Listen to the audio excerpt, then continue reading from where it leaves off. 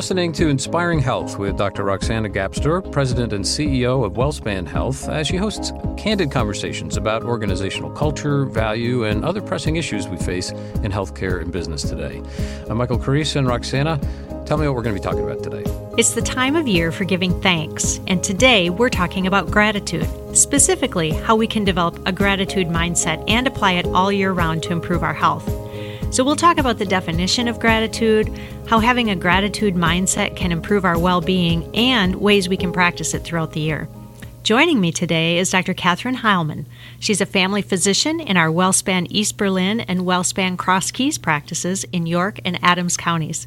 She's been practicing medicine for more than 20 years, and she's a member of WellSpan Medical Group's Wellbeing Council. Welcome, Dr. Heilman. Thank you for inviting me in, and it's very good to talk to you today. When we began preparing for this episode and asking around for a guest recommendation, your name rose to the top of the list. Your colleagues see you as someone who's embraced the practice of gratitude all year round. So I'm interested in hearing your definition of gratitude. Thank you. It's really kind that they thought of me. And I do agree that gratitude is so important in our day-to-day life. I would say my definition is the expression of thanks and appreciation and recognizing these positive things and people around us. I really like that description of gratitude. When I think about gratitude, I think of the things that have made such a difference in my life, my family, my friends, my career, my children, certainly. And so it always gives me such a warm feeling when I think about those special people. But for each of us, the definition of gratitude could be a little bit different. And the most important takeaway is that whatever your definition, there's a wellness benefit to expressing gratitude and having a gratitude mindset. Definitely, I agree 100%. When I was a teenager, my father would say, never end the day without thanking those who helped you get there.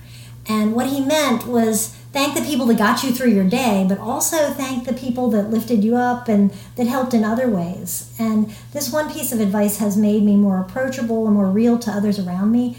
And I absolutely know that this has made a difference and helped with avoiding burnout because of that positive feeling that I get. I'm so glad you raised that point, Kathy. Physician burnout is a real thing, and we've talked about it before on this podcast with your colleague, Dr. Ridge Salter. We know that as many as 60% of physicians report being burned out, and it has consequences for our physicians and for our patients. So let's talk about what the science says about gratitude and well-being. There has been a lot of writing about well-being and its association and relationship with gratitude. A lot of authors have found that experiencing gratitude, thankfulness, and appreciation tends to foster positive feelings, and that leads to a better sense of one's well-being. And these experiments have proven that this applies to students, adolescents, and adults. And so this strong association between gratitude and life satisfaction carries through with all of us. Wow. What does that mean? What does experiencing gratitude look like? That is a kind of tricky question. The truth is that we all have a different disposition towards experiencing gratitude.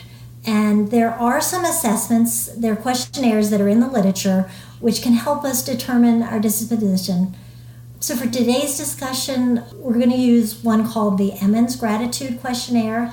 It's a 6-item form and sometimes shortened to GQ6 if you see that in the literature. But the questionnaire asks the people taking the test to rate their agreement or disagreement with 6 statements that are positively related to optimism, life satisfaction, hope, spirituality or religiousness, forgiveness, empathy. It's all the positive social behaviors.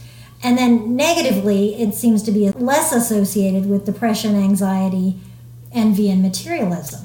Okay. I think our listeners would really value taking the questionnaire as they listen. They could even pause the recording if they need to. So for each of the following 6 statements, the listeners should want to consider their agreement or disagreement on a 7-point scale. 1 would be strongly disagree, 2 would be disagree, 3, slightly disagree, 4 is neutral, 5 would be slightly agree, 6 agree, and 7 would be strongly agree. So in order to do this, you want to jot down your rating score of 1 to 7 for each of these following 6 statements. Number 1, I have so much in life for which to be thankful. And number 2, If I had a list of everything that I felt grateful for, it would be a very long list. Number 3, when I look at the world, I don't see much for which to be grateful. Number 4, I am grateful to a wide variety of people. Number 5, as I get older, I find myself more able to appreciate the people, events, and situations that have been part of my life history. And the last question, number 6, long amounts of time can go by before I feel grateful to something or someone. So hopefully everyone should have 6 scores now. The next thing is you add up the scores for number 1, 2, 4, and 5 and get a subtotal. And then after you've done that, take your scores for number 3 and 6 and you're going to reverse them. So if you scored a 7, move it to 1 and vice versa. If you did a 6, move to 2. And then if you had a 5, move to 3. And again, vice versa. Now add those reverse scores for those 2 questions to the subtotal that you started with. And that would be your total GQ6 score. So this number can be anywhere between 6 and 42. Oh, wow. Kathy, I've been following along, and I'm sure our listeners have too. What does the score tell us?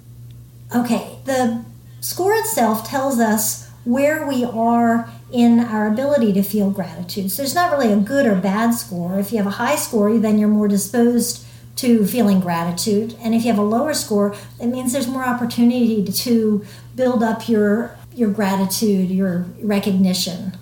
That's a great way to look at it. So how do we build our gratitude muscles? There are lots of different ways to do it, and there's lots in the literature. People that tend to be quiet may like things like journaling or meditating or praying. People that are more outgoing, just going out and telling the people and spending more time with people for whom you're grateful. Writing a thank you note or just making a list. I have gotten into the habit of rounding on my staff on a regular basis, and as part of my questions I ask, is there anyone that you would like to recognize or appreciate this month?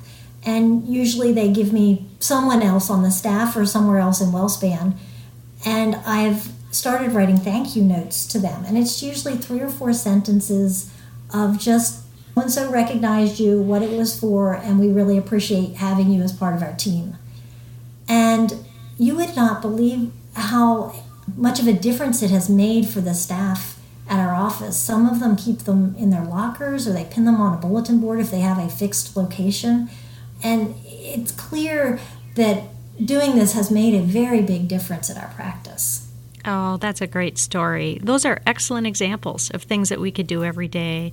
And Kathy, we know your patients are very grateful for you because we see it in their reviews. When we read some of your recent patient experience scores, we see over and over again, you're a great listener and you're very kind.